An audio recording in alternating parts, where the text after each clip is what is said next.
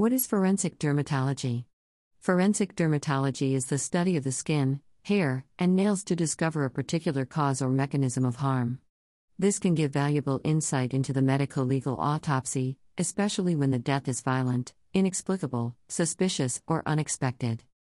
What are the normal changes to skin after death? A skin examination is very crucial for determining the time of death, which may be determined within the first 48 hours after death. Algor mortis, or bodily cooling, is one of the early changes observed and may be validated by measuring the body's skin temperature. It is used to calculate the exact time of death. Following death, several dermatological results are typical and distinguishable from severe injuries. Livor mortis. Cutis anserine. Decomposition of body. Rigor mortis. Postmortem stiffness or rigidity of the body caused by ATP exhaustion and lactic acid buildup. In a dead body, glycogen resources are rapidly exhausted, prohibiting energy-dependent sarcomere contraction breaking. It is the third stage of death. Livor mortis. Livor mortis, also known as hypostasis, is a red-blue-purple discoloration that appears in the skin of dependent parts of the body after death. Because blood remains a fluid after death, the position of livor mortis can be a valuable hint in determining if the corpse was moved after death. The optimal time to see livor mortis is 6 hours after death, and it is usually missing in places of mechanical compression on the body, such as contact points in clothes. The color and appearance of livor mortis can help to identify the reason or process of death.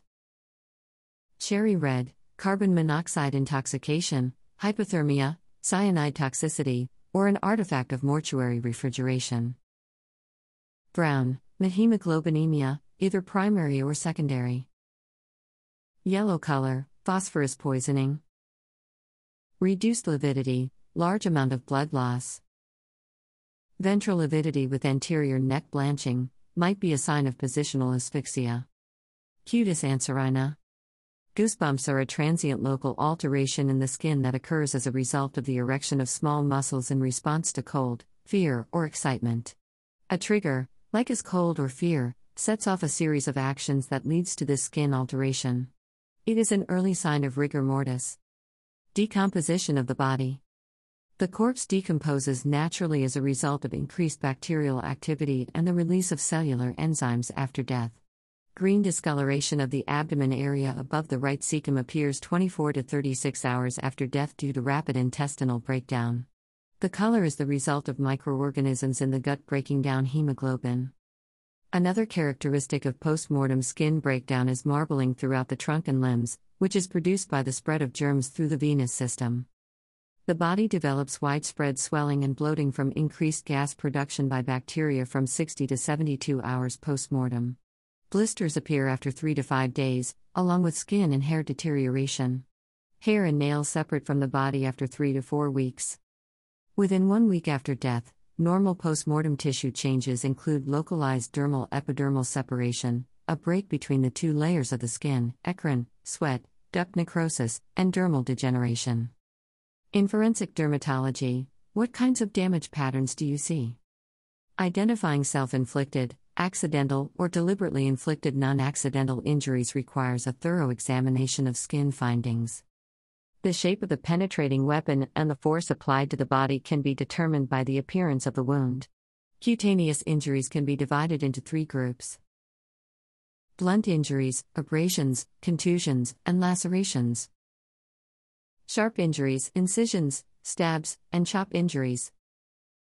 Non-kinetic injuries, chemical, thermal, or electrical traumas. The following are examples of certain dermatological damage patterns. Gunshot wounds. Cigarette burns, circular lesions with a central depression and rolled edges. Asphyxia, suffocation, vasoedema, cyanosis, blue discoloration, and conjunctival hemorrhage. Bite marks, round or semicircular, with bruises around each tooth mark. Hair and nail samples frequently reveal information about what the subject may have consumed or been exposed to. Hair can be checked to see if it has been dyed or bleached. Toxicology and drug testing can also be done on hair and nails. The DNA of the attacker can be extracted from the victim's fingernails. What types of injuries may a dermatologist see? Loop marks, caused by ropes, cords, or belts, are a common sign of abuse. Bruising, bite marks, fingerprint marks, abrasions from ligatures, and petechiae, small bruises, from asphyxia can all be signs of abuse. Read more.